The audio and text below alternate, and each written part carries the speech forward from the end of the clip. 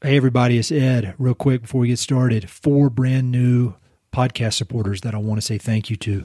Romy Swanson, Carrie Darrington, John Dunaway, and Becca Aceto. These 4 folks signed up to support the podcast via Patreon. You can go to mountainandprairie.com/support to check out all the options if you're interested. And you can also see a really long list of everybody who has generously supported it. It's really, really amazing to me. It means a lot. So thanks to everybody on that list. Second thing, the Bozeman event is coming up in like a week and a half. I hope to see a bunch of you there. I've gotten messages from a good number of you that you're going to be there. It's going to be a really, really fun evening. You can go to mountainandprairie.com/Bozeman to check out all the details. Thanks a lot.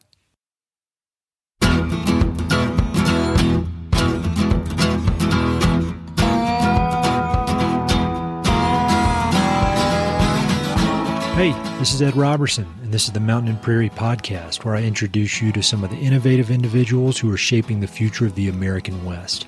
I meet most of these people through my work in land conservation or through my hobbies and interests that revolve around spending time up high in the mountains.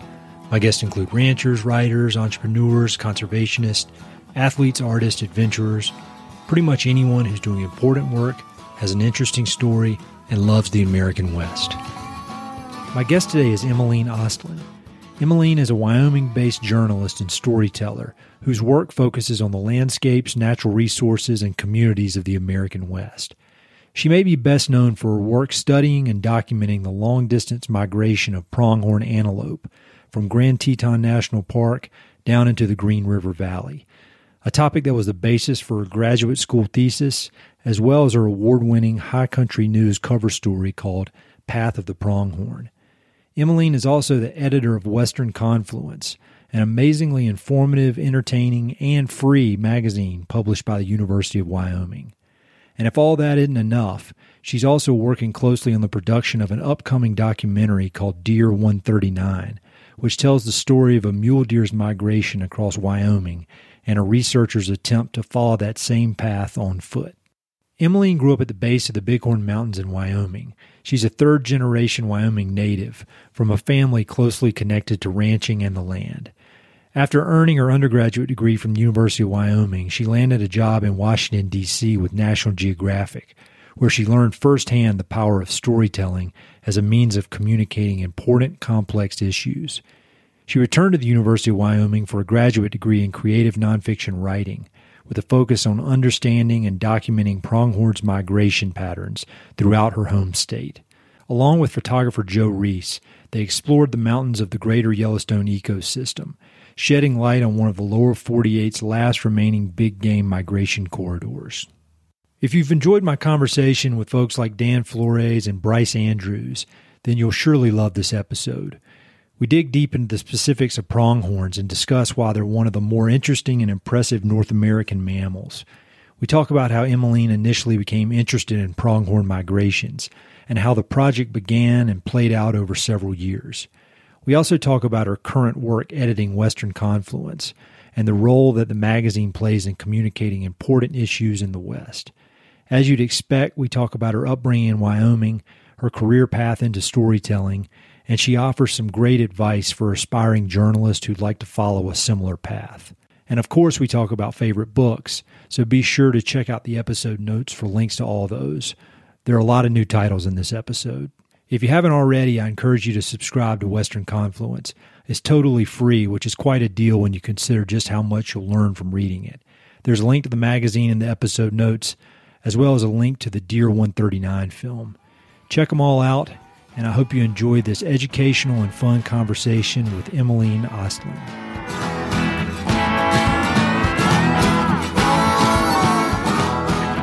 Well, maybe the best place to start is talk about you and you growing up there in Wyoming, because I lived in Jackson for a while, and very few people in that area are from there, but it sounds like your family's been in Wyoming for quite a while. So could you just maybe talk a little bit about your Wyoming roots and where you grew up and all that kind of stuff? Yeah.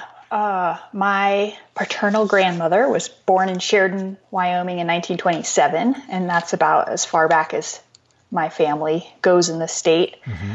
I was actually born in Hardin, Montana. My parents at the time worked for the Padlock Ranch, which is just a huge ranch that sprawls the Wyoming-Montana border. And just a few weeks after I was born, they moved to a different cow camp on the Padlock on the Wyoming side of the border. And that's where my brother was born and everything. So we lived there until I was about 5 years old. My dad, was a ranch hand. He was feeding hay in the winter, moving cattle pasture to pasture, branding, weaning, all those kinds of things. And my mom cooked for the bunkhouse mostly and took care of my brother and me. And then when I was ready to start kindergarten, they thought it'd be good to get a little bit closer to town. So we moved closer to Sheridan and ended up eventually in the little town of Bighorn outside of Sheridan. That's where I grew up, went through school and graduated. And that's my home place. It's a really beautiful part of the state. We spent a lot of time as a family backpacking in the Bighorn Mountains and the Cloud Peak Wilderness. Yep. When I was a kid, and just a lot of time outdoors. So I really grew to love the sometimes austere Wyoming landscape. Yeah. And, everything from the sagebrush and the cottonwood river bottoms to the alpine areas in the mountains. But definitely the landscape of Wyoming has been very formative to me and made a big impression on kind of who I am and how I see the world. The bighorns are just spectacular, and I think a lot of people don't know about them, which is probably why they're so spectacular, because they haven't been overrun. But I think that's one of the most unique areas I've ever been anywhere in the West, and it's pretty. I mean, I'm sure you've seen a lot of change, but compared to a lot of the places out here, it's stayed pretty low key, and it's, man, what a great place to be from. So, what sparked your initial interest in storytelling and journalism, and like when you look at where your career has taken you, looking back as a kid, was there that interest in place when you were a little kid? Not exactly at journalism, but I was definitely always really interested in reading stories and writing stories. And I went to a camp for kids who were interested in writing when I was in high school. That's cool. In the little town of Story, Wyoming, just south of Sheridan. Yep. And then when I got to college at the University of Wyoming, I took some creative writing classes along with environmental studies and art and Spanish and all sorts of things. So I was always interested in writing and storytelling. It wasn't until after college when I moved to Washington, D.C. and got a job in the photo department at National Geographic magazine that I started to see how my interests in the outdoors and the environment and science and storytelling and writing could all come together in the form of journalism. And, National Geographic is one of the most famous magazines in the world. Yeah.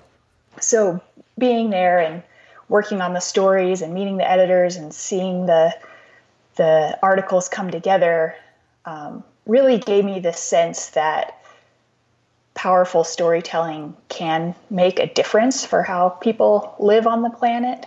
I mean, National Geographic does a story about poaching in a park in Africa. That shifts the needle. It changes the reality on the ground to have that kind of story done. So that was a pretty big lesson for me to see how the art and craft of photography and powerful narrative could make a difference in the world. And one of the pretty cool experiences I got to have when I was at National Geographic was that I met a photographer named Steve Winters, who was assigned to do a story about snow leopards in India. Uh-huh. And I basically volunteered to be his camera assistant for that assignment. Good move. I would have done the same. So I went to northern India to Ladakh with him for 2 months, and we set up camera traps and basically lived in a camp in a national park way up above 13,000 feet in the mountains and looked for snow leopards. And it was a pretty mind-blowing experience and really fascinating to see the amount of work that goes into the photos alone, not to mention the writing for one of those stories. That's super cool. But I want to back up real quick because I'm going to ask the question that I'm sure a lot of people, especially college age people, are asking is, how did you get that job straight out of college? Because I would guess there's a line out the door for that type of job. How did that come about? Yeah, well, I finished college and I had this kind of weird humanities, fine arts degree with some environmental studies that I didn't have any plan for. And I was a little bit adrift. I just wasn't sure what was next. I had taken all the classes that were exciting to me in college, but not with any sort of vision of where it was going to take me. And I first went to DC as an intern for an environmental consulting group that had an office in Wyoming as well. So that was my connection and my way to get to DC. Yep. And, one of the things about being from a place like Wyoming, which has the smallest population of any of the U.S. states, is when you go somewhere like DC and say you're from Wyoming, anyone who knows anyone else from Wyoming in DC will connect you and introduce you. And I, through that connection, met a woman who worked at National Geographic, and she forwarded the job announcement to me. And then it just happened to be a really good fit for what I had studied and what my interests were. And I had no idea that anything like that existed before I saw that job announcement. Yeah. And so part of it was the connection of being able to meet someone from my home state in a city far away. And part of it was that I had pursued stuff I was really passionate about in school. And then when there was a job that matched those interests, I did feel really qualified for it and excited about it. That's really cool. And so you were there and you got to go on some adventures. And then when did you kind of, I'm assuming at some point you went freelance because you've done a lot of work for High Country News and a lot of other magazines. What was the path from DC until you started working on the pronghorn migrations? Yeah, I could have stayed at that National Geographic job indefinitely. I mean, it wasn't an internship or anything. It was a real career track job. But I was homesick in DC. I didn't feel DC's good rough. living in that city. I'm glad I had that experience. I think it was really valuable for me to live there and experience it. But I was really looking for ways to get back to the West. And it seemed like my best opportunity to do that was to apply to graduate school. Mm-hmm. So when I was at National Geographic, I saw a presentation by a fellow named Karsten Hewer, who had just followed the migration path of the porcupine caribou herd through Alaska. Uh-huh. And he had photos and video clips from that project and talked about the threats to the migration and what he had learned by, tracing that journey on foot, on ski, and rafting across the rivers with his wife. And this, I can't remember exactly, it was like a more than 12-month journey over 1,500 miles or something. Wow. It was the most inspiring thing I'd ever seen, and it made me more homesick than ever for the mountains and plains of the West. And right after I saw his talk at the National Geographic headquarters, I came across a little news article about a pronghorn migration in western Wyoming from Grand Teton National Park down into the Green River Basin. Mm-hmm. And some scientists had just published a paper about 3 bottlenecks in that migration corridor where it was at risk of being pinched off basically by development, or really vulnerable places in the migration corridor. And that kind of triggered this idea that I could do a graduate school project following that migration path on foot to try to understand the threats to the migration corridor and sort of how those animals experience the landscape and what it meant for the pronghorn to have this connected strip of wildlands between the Green River Basin and the Teton Range. So I ended up coming back to the University of Wyoming to do a MFA in creative nonfiction writing with environment and natural resources. And that pronghorn migration project became the focus of my graduate work and the subject of my thesis. That's really cool. So when you were applying to grad school, did you come to them with this idea, or did you just apply and then once you were there started focusing on the idea? Because it seems like you kind of had it in your mind before you even got in. Is that what did they think about that? Yeah, I did have that idea in mind as I was applying to graduate school, and I think I applied to a few different programs in the West, and it seemed like all of them were interested in and receptive to that project idea. Yeah. So I think it helped me get the I would think attention so. of the graduate programs. Yeah. And I also, getting a graduate degree in creative writing is kind of a weird thing to do. Like you sort of can't learn creative writing in a classroom. Yeah. You just got to do it. You just have to do it. And having a very specific project like that I was fired up about and that I thought could sustain a whole graduate project, I think made the grad school experience a lot more successful for me than it would have been without a project like that in mind. Yeah, I would think so. I mean, because I went to grad school as well, but mine was just general, MBA, and it's just, let's learn about business versus coming in there with a very specific goal and kind of focusing all your energy on that. That's really cool. Does Mark Jenkins, the outside contributor and author, does he teach at University of Wyoming? Yeah, he does. He is affiliated with the creative writing program and served on my thesis committee. So I love that guy's work. In that project. Yeah. He's a me wild too. man.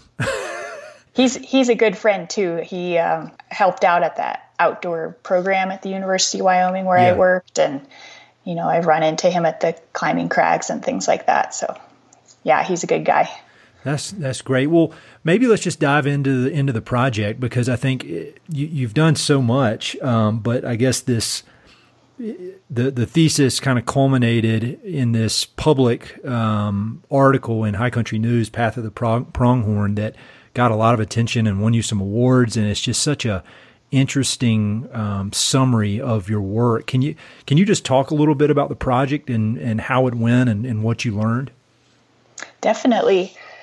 So first of all, I ended up teaming up on this project with a friend of mine who was at the time an undergraduate student at the University of Wyoming named Joe Reese. Yeah. He's from South Dakota and was really interested in wildlife photojournalism and photography. And he had done a cool photography project on the Missouri River, and was kind of looking for the next project. And so one fall weekend, Joe and I drove up to Grand Teton National Park and tried to figure out where this pronghorn herd was and where they were going to go, how they were going to get into the mountains, what drainages they were going to cross. We had a little bit of information from the scientific paper that had been published, but it was pretty vague.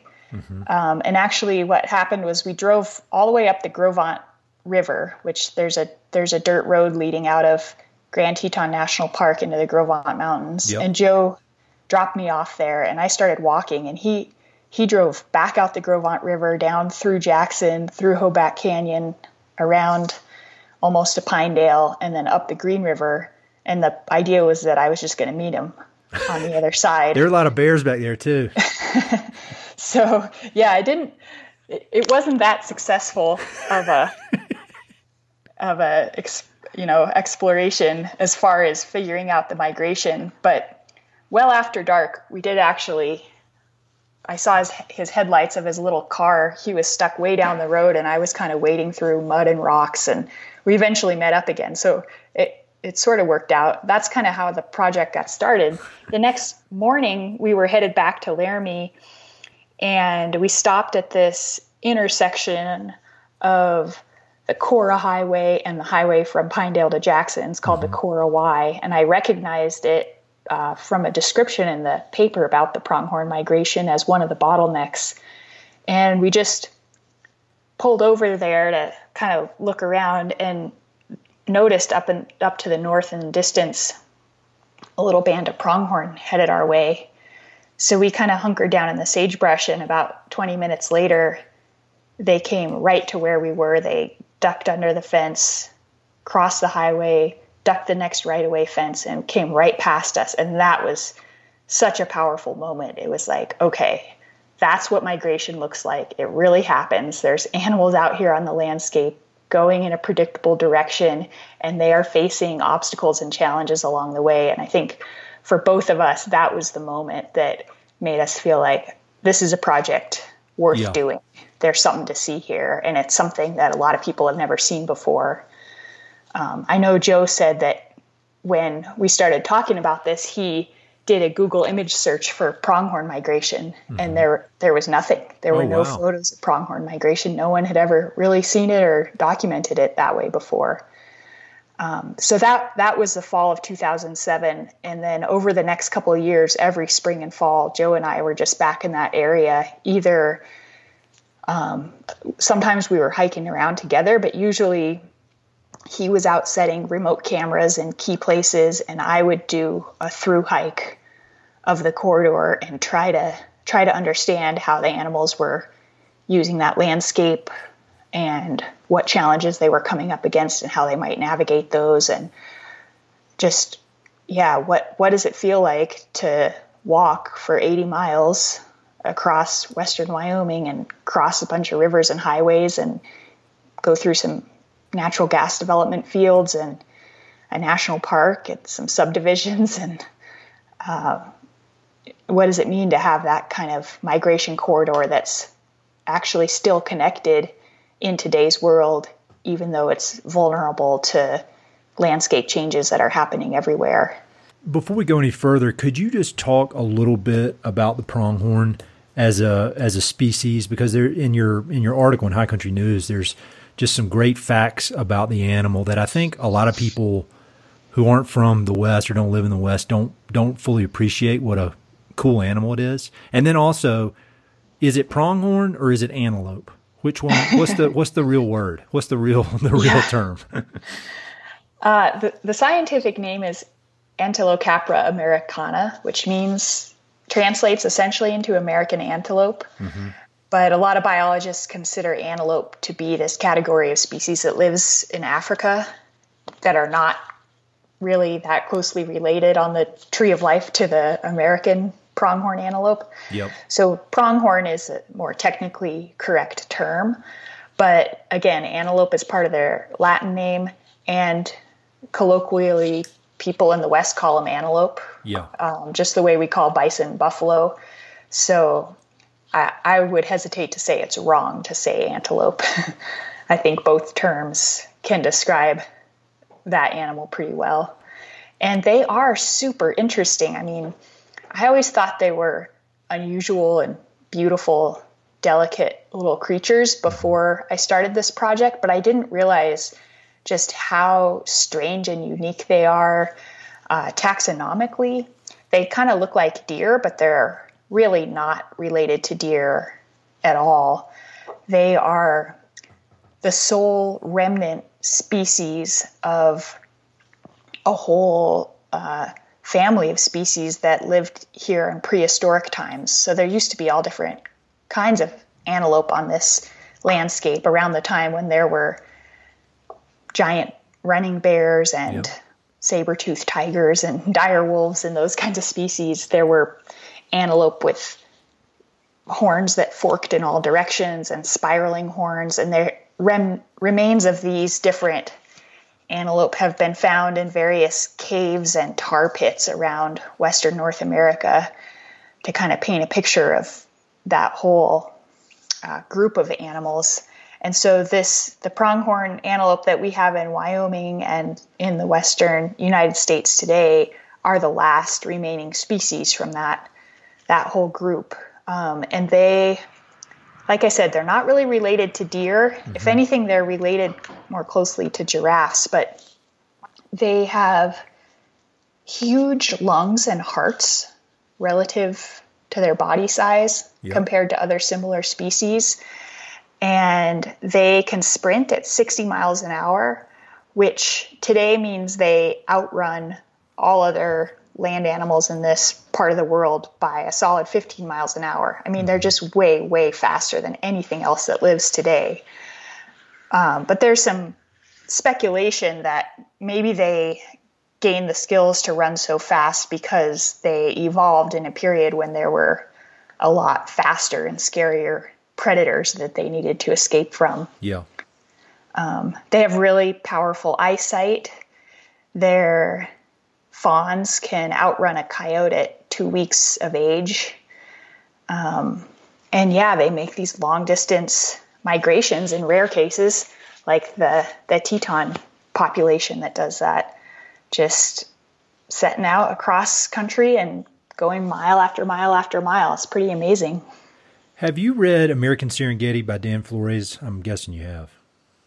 Actually, no, I haven't. I'll have really? to look into that one. Yeah. It's really good. It's a relatively short book, and he highlights some of the history of some of the last remaining big mammals in the West, and pronghorn is one of them. And he gives a really good, and probably like 20 or 25 pages, a really good overview of their history, and basically goes into 25 pages worth of breaking down some of the things you just discussed. And it's for people that want to learn more about it without reading 300 pages on it, that's a good place to start. So after y'all went out and figured out, kind of, all right, these guys, these animals are migrating, and you start documenting it. When you finally got the finished product, I guess the thesis, was that, how did that go over? I mean, was it a surprise to people, or did it confirm what the general community already knew, or what was the reception when you presented this?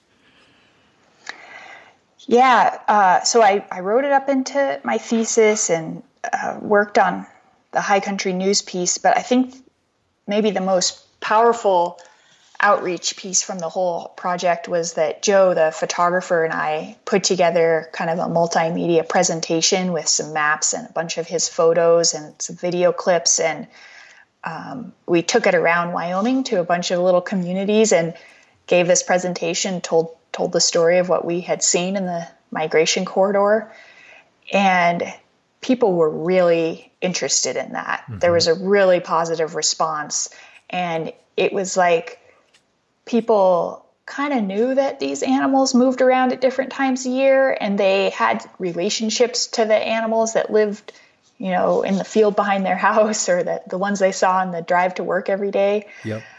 But they didn't have this whole picture of the year-round cycle of the distances the animals were covering and the things they came up against in those journeys and the rivers they had to cross. And Joe and I both observed lots of antelope swimming across rivers, which is just so surprising to see because they have such skinny little legs and tiny hooves. You'd never think they could, paddle the Green River during spring runoff, but they sure do. And it kind of felt like it just put the story of pronghorn migration into the public consciousness in the state, mm-hmm. that people were aware of it. They were talking about it. They were looking at Joe's photos. He had a photo exhibit. And for years after that, people would come up to me and say, "Oh, I saw you give the pronghorn migration talk," which was just kind of fun it really did feel like it kind of grew legs of its own, and that story sort of spread out across the state and got into the minds of people everywhere from, the little town of Cora that the migration goes past, all the way to Cheyenne, where state agencies are deciding whether to put funding toward wildlife highway crossing structures, and lots of conservation groups got involved and were involved before Joe and I even did this project, and I think felt some of the benefits of having that story kind of on the radar in Wyoming and people being aware of it as a way to support their work as well. So when you think about the migration corridor, I used to do a lot of work in that area around Pinedale when I was in the ranch brokerage business, and unfortunately it's getting more and more subdivided. It seems like every year. I hadn't been up there in probably 7 or 8 years, and I drove through recently, like up through Pinedale towards Jackson, and it was even more developed than it was back when I was there. And so thinking about all those fences going up and then the oil and gas development in that area. And, what are some steps that can be taken? Like, say, for example, ranchers, whether it's real agricultural producers or people that just own ranches, are there any things that they can do that would allow these animals to move freely? Like, is there certain type of fencing they could use or any types of recommendations like that? Yeah, definitely. I think one of the takeaways from that project for Joe and myself was this idea that we can share the landscapes where we live and make our daily lives with the wildlife that use those places as well. And kind of the most dramatic solution for helping animals move through places that are occupied by people is the highway crossing structures. And YDOT did fund some multi-million-dollar overpasses that were the first ever built for pronghorn antelope. And that was hugely successful project that made the highway much safer for drivers as well as helping the animals get through. But at the same time, there are a lot simpler projects that everyday people can do as well. And like you mentioned, the fencing is really challenging for pronghorn, especially they don't jump as well as deer. And if snow piles up against a fence, it can just make it totally impassable to them. Mm-hmm. So there have been a lot of efforts in that area to replace sheep fences and barbed wire fences that are challenging for migrating pronghorn antelope with more wildlife-friendly models that have a smooth wire at the bottom that's at least 16 inches above the ground, which leaves room for the antelope to go underneath. There's been big partnerships between conservation groups and even the energy industry providing some funding and ranchers to retrofit probably hundreds of miles of fence in that area, which does really matter. It really makes a difference. And there's also groups that are just removing unnecessary fences. Sometimes there were really old fences that just aren't needed anymore, and they're kind of a tangled mess of wires, and getting all that out of the way really helps too. And then there are some ranchers in that area who just open their gates during the time of year that the migration is happening. If there's not livestock that needs to be contained during those particular weeks in the spring and fall when the wildlife is moving through, that can really make a difference for the animals. And then another tool that's been, I think, really important, like you're talking about, the subdivision that goes on up there, and there really has been a lot of development. Pinedale's almost kind of a bedroom community for Jackson, and It's a really beautiful part of the state. So there's a lot of people moving there, and there's a lot of building and development going on. But there are landowners who have put their private lands into conservation easement, which is a really powerful tool to prevent that kind of future development that can just totally cut off a migration corridor with one development. So, those conservation easements, I think, have been a key part of the puzzle up there too. And it's, protecting migration corridors is an interesting challenge. I think historically we're used to protecting lands by drawing an outline around the place we want to protect and setting it aside as a park or a wilderness area or a forest reserve or something like that. And you just can't do it with a migration corridor because these animals are crossing Bureau of Land Management lands, state lands, national forest lands, national park lands, not to mention private lands owned by hundreds of different landowners. So it's really presented a good conservation challenge that takes some creativity and some collaboration and some new problem solving to figure out how to keep our landscapes intact and make it so these animals can move through from one end to the other every spring and fall.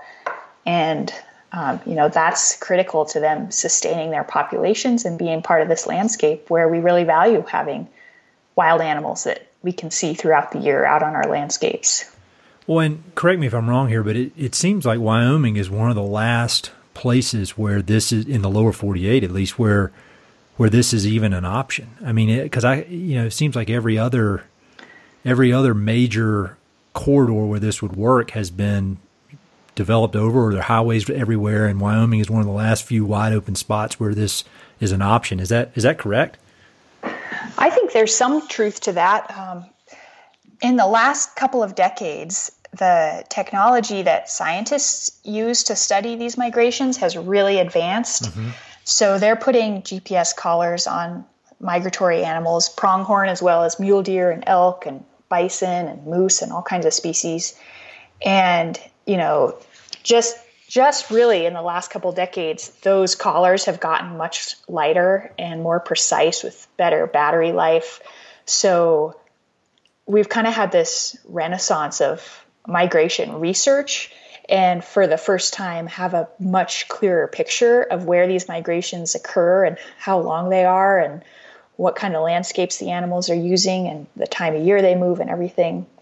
And there are other long distance wildlife migrations in the western United States, in Colorado and Montana and Idaho, et cetera. But certainly the greater Yellowstone ecosystem is the heart of it. That's I would say the core of the area where, the last really big remaining intact land animal migrations are happening in the continental United States. And researchers there have documented not just this 80 to 100 mile long pronghorn migration that I was hiking, but 150 mile long mule deer migration from the Red Desert up into the Hoback Basin. And then they got a collar on one mule deer just recently who went way, way farther than that, all the way up into Idaho from the Red Desert. And there's just kind of new discoveries like that happening all the time. We're getting a more and more complete picture of what this migratory landscape looks like as the science advances. And it's all pretty new and pretty exciting and kind of shifting the way we understand the greater Yellowstone ecosystem as reaching well beyond the boundaries of Yellowstone National Park into the surrounding lower elevation sagebrush winter ranges. Well, and maybe that's a good transition to talk about the film you've been working on, Deer 139, about mule deer. Could you talk about that a little bit, about where, just maybe the overview of the film and then when it's coming out and all that kind of stuff? Yeah, I was really lucky to team up with a research scientist here at the University of Wyoming named Samantha Dwinell. Mm-hmm. And she has been sort of the project manager under Professor Kevin Monteith on the Wyoming Range mule deer research for several years, more than 6 years, I think. And she got this idea that it would be valuable to tell the story of the Wyoming Range mule deer migration in a documentary format. And what she wanted to do was hike, sort of like I did in the pronghorn migration corridor, but hike the migration path of one of her study animals. So she looked through all the data sets that she has of these collared animals that have been part of the research over the last several years and identified Deer 139, who doesn't have necessarily the longest mule deer migration path in Wyoming, but she has a pretty cool migration corridor that starts out in the natural gas fields in the sagebrush steppe of the Green River Basin and then winds up and down the foothills of the Wyoming Range to the north for a long distance, then climbs up into the Wyoming Range over a pass down to the Grays River and then up into the Salt River Range over another pass, and ends at this alpine cirque overlooking Idaho, about 85 miles from where she started.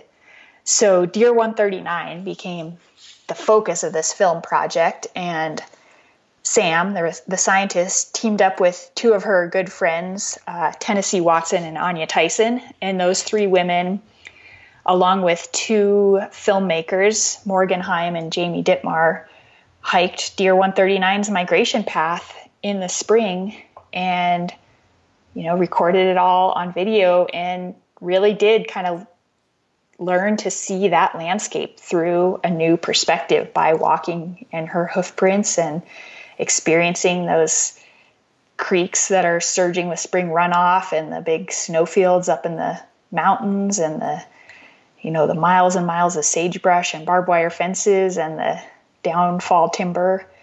And that documentary is now in the final stages of post-production.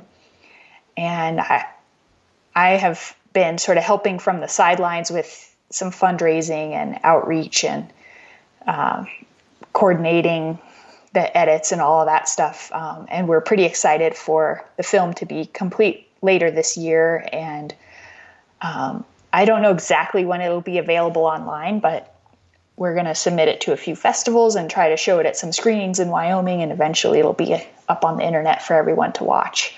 That's awesome. And when it comes out or when it's getting ready to, if I can help at all, or if you or anybody else wants to come on and talk about it to promote it, just let me know, because I can talk about that stuff all day. But it looks, the trailer's online. I'll put a link to that on the webpage for this podcast so people can check it out. But it kind of combines everything I'm interested in, like ultra endurance with wildlife, with the West. It's really like the perfect film. So how was that as a writer and a creative? How is it focusing in on the film side of things for a while? Has that been fun? Oh, definitely. Yeah, it's been a real treat and such a joy to work with such talented filmmakers in Mo and Jamie, who brought this like beautiful artistic eye and a real sense of how to do storytelling through the medium of film. And part of the goal with that project is to reach an adventure film audience with a science and conservation message that might be new to some of them about connected landscapes and the value of those to the wild animals that we love to see in the backcountry. And one of my takeaways from watching the rough cut of the film and seeing some of the footage they got is that it's just this really beautiful portrait of a part of the world that looks like nowhere else on Earth, between the sagebrush and the aspen glades and the craggy peaks and everything. It's so cool to have all that footage from their exact hike brought together into one portrait of this incredible landscape that's such a treasure to have in this part of the world.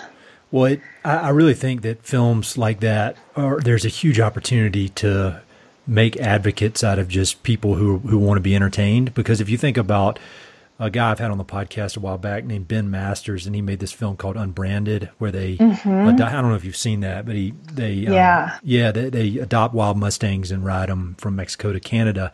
And that movie, it's an entertaining, fun movie to watch, but I think a byproduct of it, or not even a byproduct, the product, is all these people who had no idea about wild Mustangs now all of a sudden have an opinion about them, and they're engaged in that kind of battle, either on one side or the other. But it's cool that something that's fun to watch and is entertaining can really change people's perspectives on things. And I think I don't think a lot of people understand these migrations. And so a film like this is a perfect way to introduce it. So I'm glad you're doing that. That's awesome.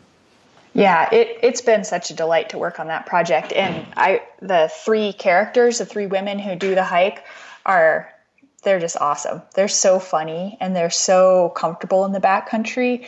And I think viewers will really find them endearing and get a kick out of their story and learn something along the way. That's the key. That's the key, is not that I'm an expert filmmaker, but people are interested in people. And so if you can highlight these funny, cool, interesting people and who are doing something about a certain issue, it works every time.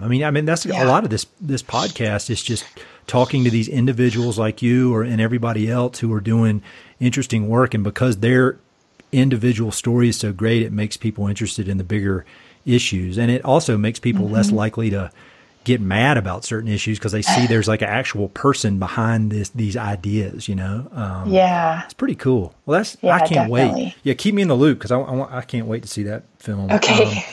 And then another project, you got so much going on. I don't know how you do all this.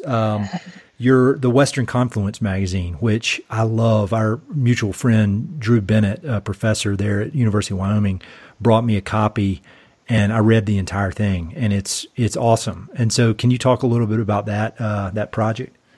Yeah, I do kind of communications and outreach work for the Ruckelshaus Institute of Environment and Natural Resources here at the University of Wyoming. And the main piece of that is this Western Confluence magazine. We do 1 or 2 issues a year, and it focuses on natural resource and science and management in the Western United States. And the idea is that there's a lot of really exciting, interesting research around natural resource challenges happening at the University of Wyoming and other schools and institutes around the West.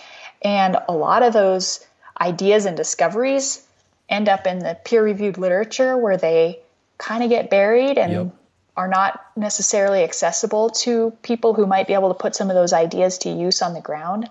So the goal of the magazine is to bridge some of that work out to people who can take those ideas and discoveries and run with them. And each issue of the magazine is shaped around a different theme. So the last one that came out last winter was about public lands, and we were just trying to explore especially sort of human relationships to public lands and what they mean to the nearby communities and the people who use those public lands for recreation and hunting and what it means to have access to public lands as a citizen of the West. And then the issue we're working on right now is about invasive species on Western landscapes, which is a really challenging topic that's on a lot of people's minds. I know the Western Governors Association has an initiative focused on what to do about invasive species in our landscapes. And it's a focus for the governor of Wyoming as well. So hopefully we can shed some light on some of the challenges and opportunities and research around that issue through the magazine as well. Do you consider us humans an invasive species?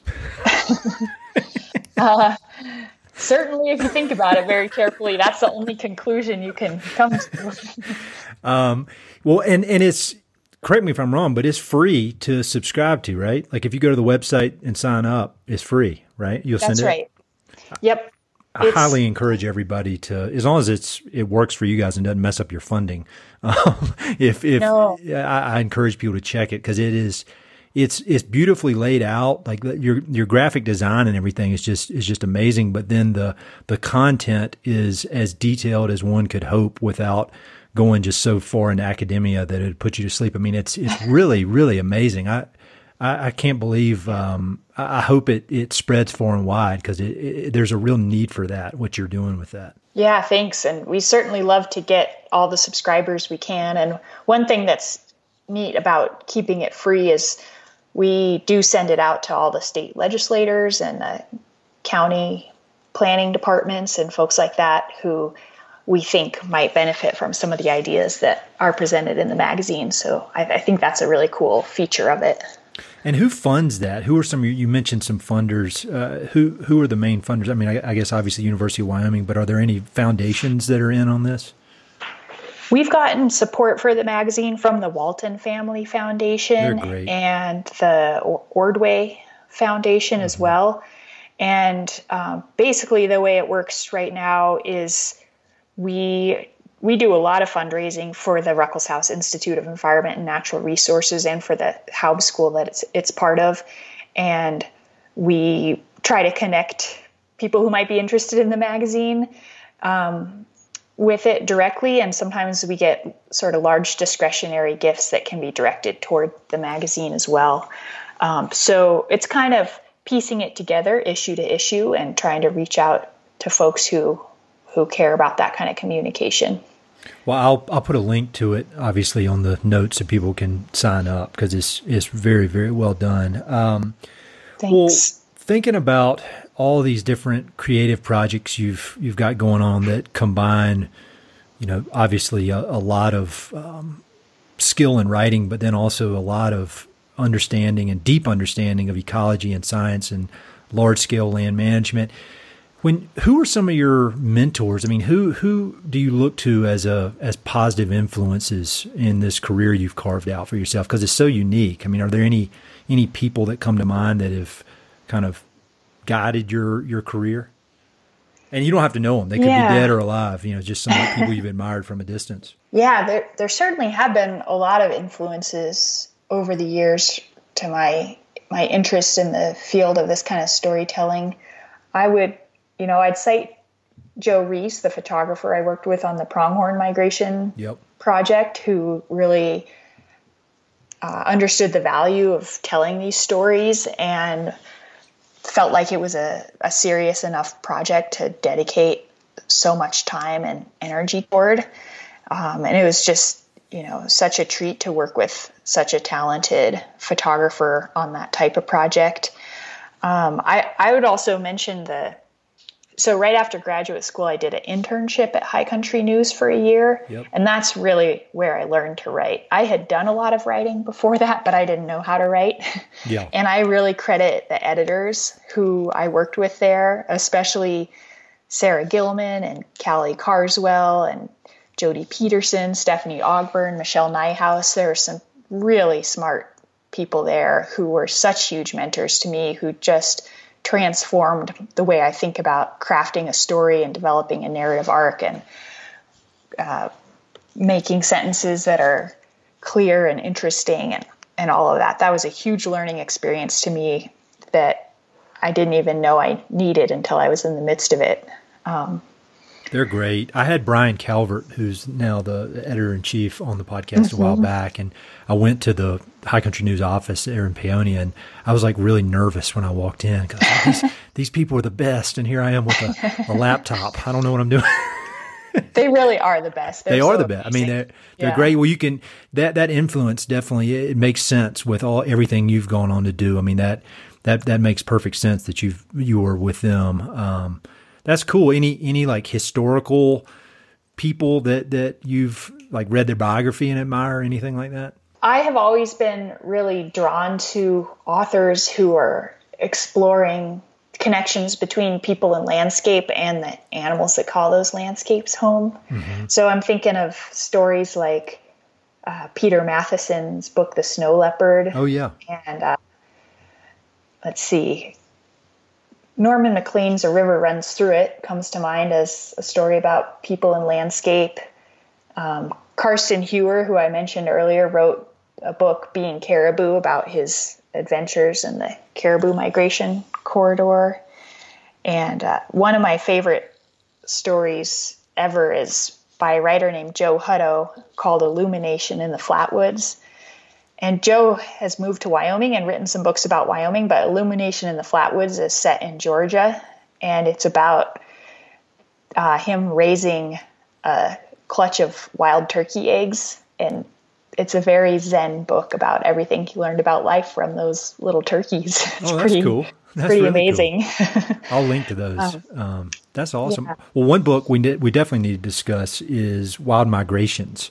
Can you talk a little bit about that and your role in that book? Because I haven't read it. I need to, but I've looked at it, and there's some really good samples of some of the illustrations and maps and that kind of thing online. Can you just talk about that book, because it looks super interesting? Yeah, Wild Migrations is a book that just came out last year, and I've been working on it here at the University of Wyoming for about 5 years with a really crackshot team of wildlife biologists and then some cartographers from the University of Oregon, actually. And it's a big coffee table book, 200 pages, full color, and every page spread in the book tells a migration science story about the deer, elk, moose, pronghorn, bighorn sheep, bison that migrate in the greater Yellowstone area and in Wyoming. And so it's a book that takes all these new discoveries that have been happening in the recent years about wildlife migration and how it works, and putting them into visual and storytelling format so that they don't get lost in the peer-reviewed literature, that those stories and that understanding is available to the public. And it's it's really the only source for a lot of this information because it's so new. And the book is divided into 5 sections that explore kind of the ecology of migration, the history of these migratory species on our landscapes, how the science is done, and then the threats to the migrations on our landscape and the conservation efforts that are starting to take shape. So it's really comprehensive. It's got hundreds and hundreds of maps, which I think are just beautiful, and I can pore over some of those maps for hours. I think they're so fun to stare at and kind of imagine the animals making these paths through the landscape and what they're seeing along the way and kind of figuring out the patterns that they're following and everything. And yeah, just such a treat to work on a project like that with folks who really know what they're talking about. And my role in it was to help with all the language on the pages to make sure it didn't slip too far into scientific jargon and that the terms and ideas would be clearly communicated and also presented in a compelling way. That's a very important role. I do a lot of work with water rights and water engineers, and it seems like at every engineering firm, there's one person whose job it is to translate the info from the engineers to the normal people. And so without that person, nothing happens. So that's great. Well, yeah, I look forward to really digging into that because it looks like just a resource that you could refer back to for decades. Mm-hmm. Yeah, I think anyone who's curious about how animals move around these landscapes will find it pretty interesting. So one more question about your career, and I bet you get this question a lot, but when young people who are either in college or grad school and they come to you and they say, I want a career like you, I want to do all this cool stuff. How do I do it? What is your answer to them? Well, I do feel like more than ever, sort of as we were just talking about, there's a role for communicators who know how to tell stories about science in today's world. And a lot of universities are trying to develop outreach and communication efforts around the science that's happening there. And even like the National Science Foundation is making broader impacts a more important part of the grants they give. So I see communication, storytelling, film production, podcasting, all of these things as a really important bridge between the critical scientific research that's happening and the public understanding and, in some cases, conservation or other efforts that can happen in response to that work. And there's only going to be a greater and greater need for that as time goes on. So it's definitely a field that exists and that needs people.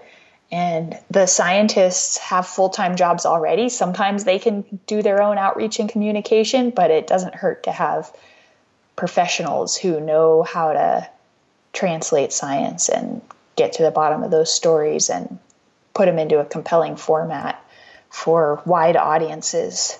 So I guess the first thing is it's a field that exists and that needs smart people who are passionate about this kind of work. Would you recommend, it sounds like you probably would recommend internships like your one at High Country News, just somewhere where you get thrown into the deep end and have to figure out how to do it? I mean, that sounds like it was a valuable step for you. Yeah, definitely. The High Country News internship is fairly unusual because the interns write lots of stories that go to the website and magazine. And I think some magazine internships don't have interns involved quite so hands-on. So that one is particularly valuable, but any kind of similar experience where you can, like you say, just get thrown into it and start doing it is the best way to learn and the best way to make connections and start to understand the field. That High Country News, that is a thread that runs through so many people who are doing really interesting work in the West. Like, for example, Pete McBride, the National Geographic photographer and filmmaker, that's where he got his start, was High Country News. And it just it shows up in people's resumes right at the very beginning of their career a lot. So we're already at almost an hour, which is nuts. I feel like we just started talking. Can we run through some quick questions that I ask everybody, and then I'll let you going back to your work? Yes, definitely. If you had to pick a few, one or two or three, or as many as you want really, but what are your favorite books just about the American West in general? Yeah, well, I kind of mentioned a couple books when we were talking about the connections between people and landscapes and animals. Yeah. There's a few others that I just keep going back to every few years on my shelf. The Meadow by James Galvin, which is set right here close to Laramie, where I live right now. It's maybe one of them. I love Ivan Doig's memoir, This House of Sky, about sheep ranching in Montana. Yep.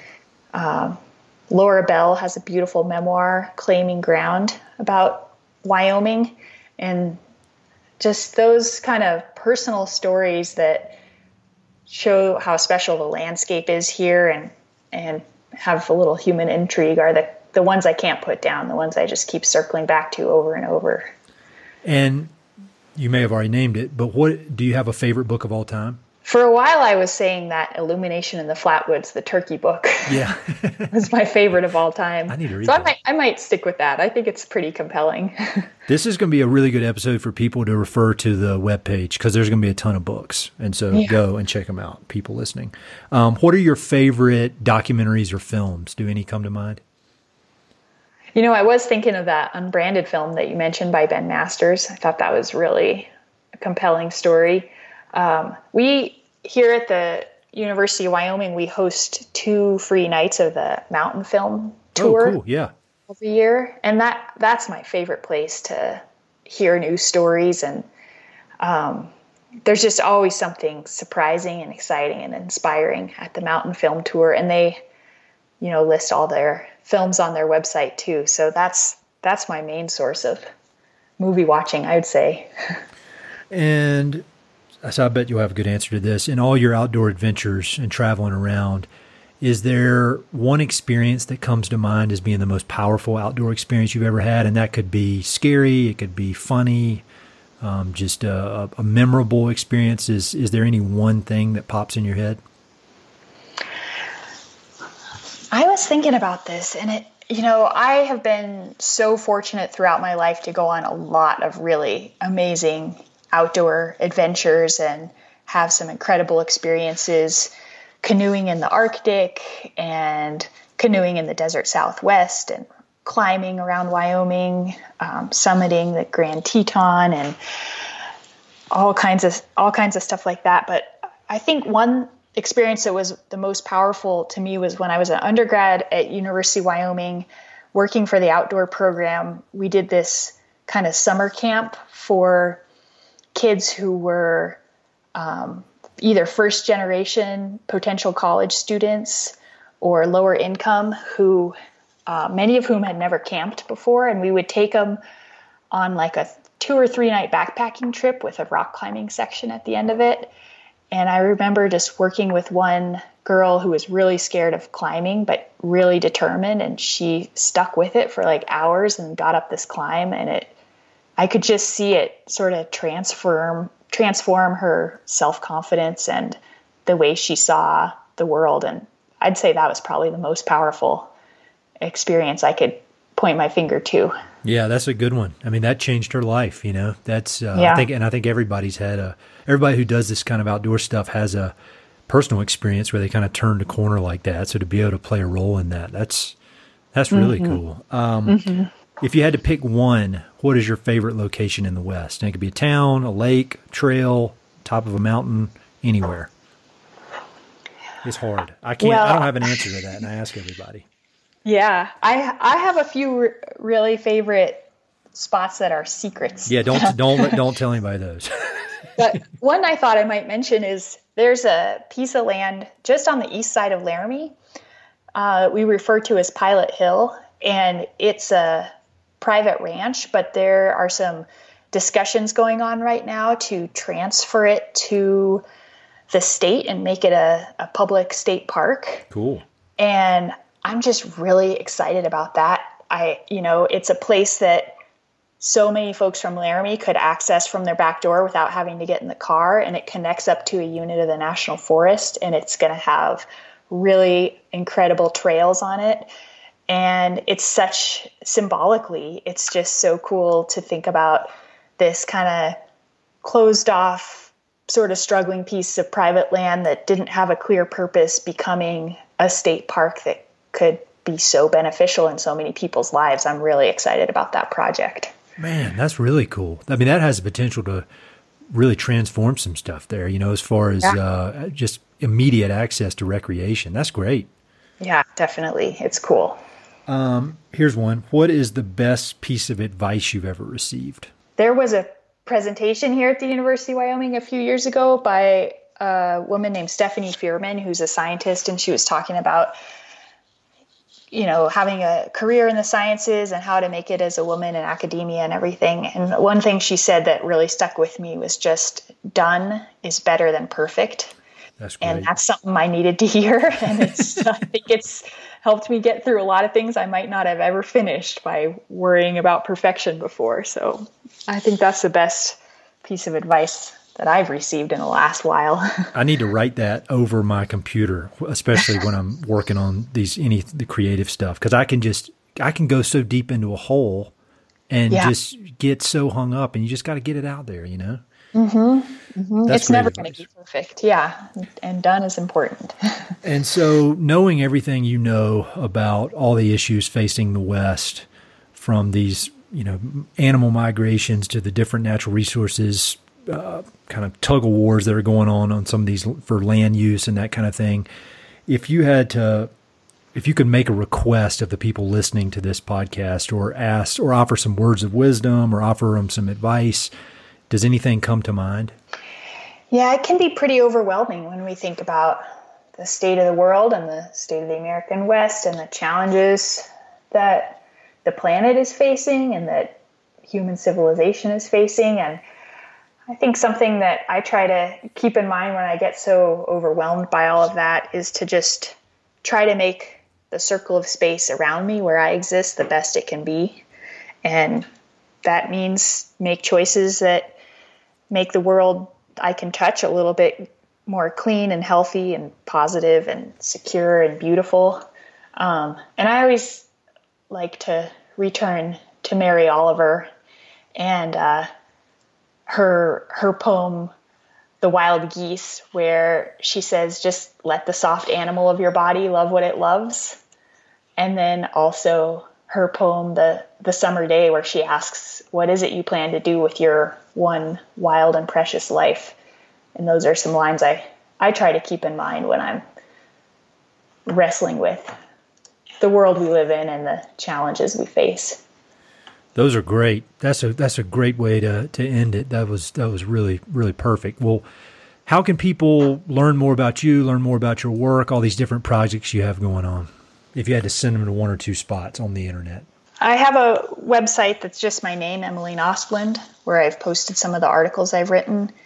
And then the Ruckelshaus Institute of Environment and Natural Resources, where I currently work, has more information about things like the Deer 139 documentary and the Wild Migrations book and Western Confluence magazine. So those might be some places to look at. Well, thank you so much for taking the time. This was super interesting. I really appreciate it. Thank you, Ed. It's a pleasure to talk with you, and thanks for doing your podcast. I love listening to it. Hey, it's Ed again. Thanks so much for listening to the podcast, and thanks for listening to that particular episode. I hope you enjoyed it. Before you go, I've got 3 quick things. Number 1, if you like the podcast, please do me a huge favor. Either pass it along to a friend who may be interested, share it on your social media, and or go to iTunes and give it a 5-star review. All those things would mean a lot to me, and they would really help to spread the word about the podcast. Number 2, if you've listened to many of these episodes, you know that I love reading and I love talking about books. Every other month, I send out a quick email with a few books that I've recently read and highly recommend. The subjects are varied, but they're pretty much all nonfiction with an emphasis on history, biographies, adventure narratives, and topics related to the American West. There are no sales pitches for ranches, no spam, no other kind of nonsense, just books. So if you'd like to sign up for the list, head to Mountain and Prairie/reading, or just go to Mountain and Prairie and there's a massive tab at the top that says book recommendations. Click on it. There are a ton of good books that I've read, Some of the old email lists are on there. You can go crazy. There are a lot of books. And finally, if you know anyone I should interview for the podcast, please don't hesitate to reach out and let me know. All my contact info is at mountainandprairie.com, and I'm on all the social media stuff, Facebook, Twitter, Instagram, blah, blah, blah. So feel free to reach out. I'd love to have some recommendations and suggestions of interesting people I should meet. All right, that's it. Thanks for listening. Talk to you soon.